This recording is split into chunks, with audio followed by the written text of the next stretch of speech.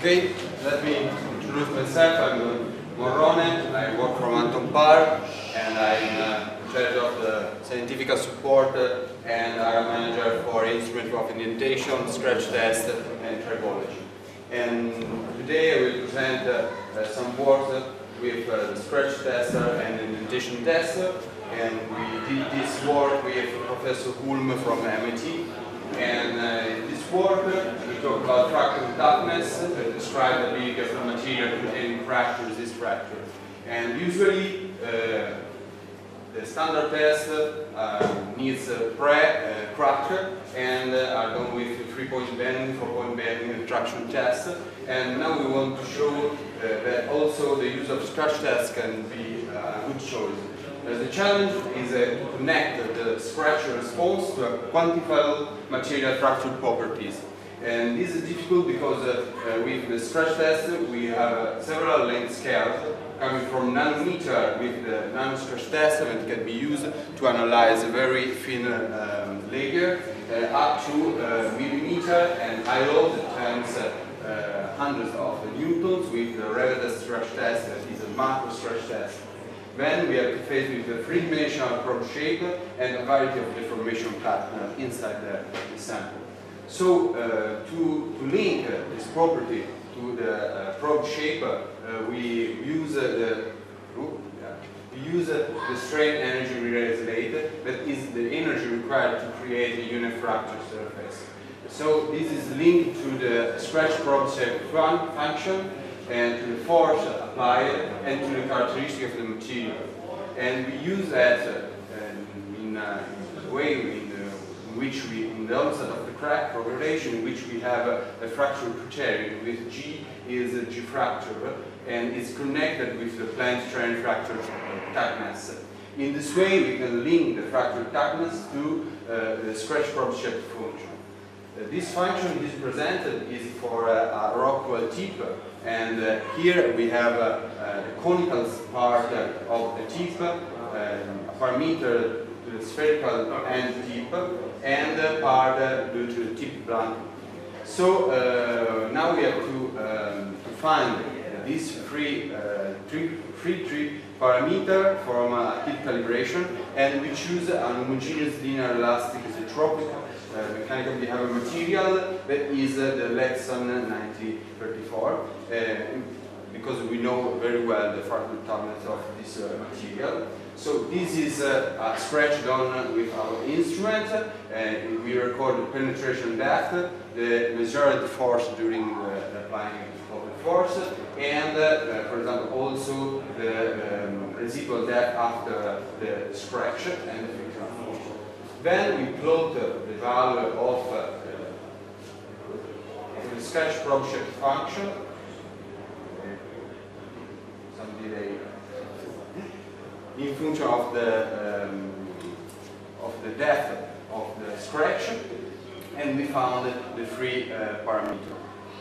Then we do another scratch in copper, and also here we zero for applied force, the penetration depth and frictional force, and then we plot the force again over the radius of the tip against the shape of our indentation shape, and we found a correlation, a linear correlation that is proportional to the fracture toughness.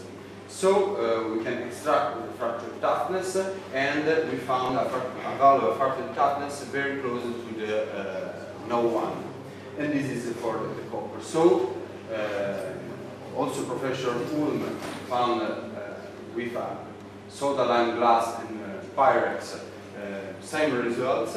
These are results that are very good agreement with the literature.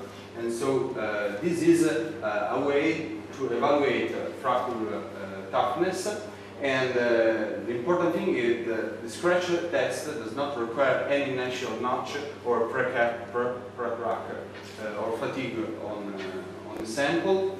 And in the same way in which we have to choose the initial notch with macro test, here we have to choose the tip geometry to achieve a fracture-driven state that enables to prove the fracture resistance.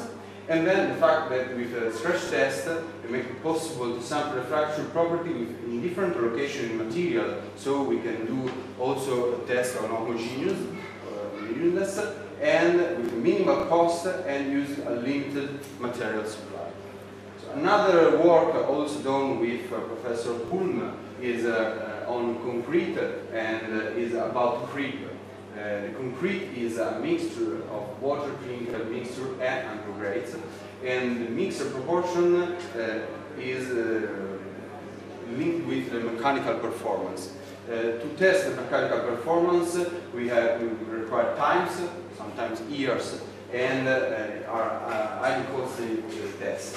With a nano-hardness test in our chamber with temperature control and humidity relative control that will permit you to test the concrete in different temperature and relativity humidity ambience. We can do the test on the calcium silicated dry phases that are strictly connected with the macro creep. And but we have to think about what are the time-dependent properties that we can see with indentation test, and that are indentation modules that is strictly connected with the elastic modulus and the property of the material, and the linear viscoelasticity. In this case, we are in the case with no plasticity during the applying of load, and in this case, this is the evolution of the linear viscoelasticity with the time and connected with the penetration inside the material. So we do some experimental validation on polystyrene, and we find out that also with different maximum load and with different time required to arrive at the maximum load, we have the same profile. So this means that the creep compliance does not depend on the loading profile, and it's a material property that can be checked. So the penetration inside, in function of the time, can be seen that it is proportional to the logarithm of the time, and so means that the long-term creep behavior of the CSH depends only on one parameter, that is the contact creep modulus C. And this means that looking at small scales with non-indentation test in some way means to looking at large times with a standard macro test. And thank you.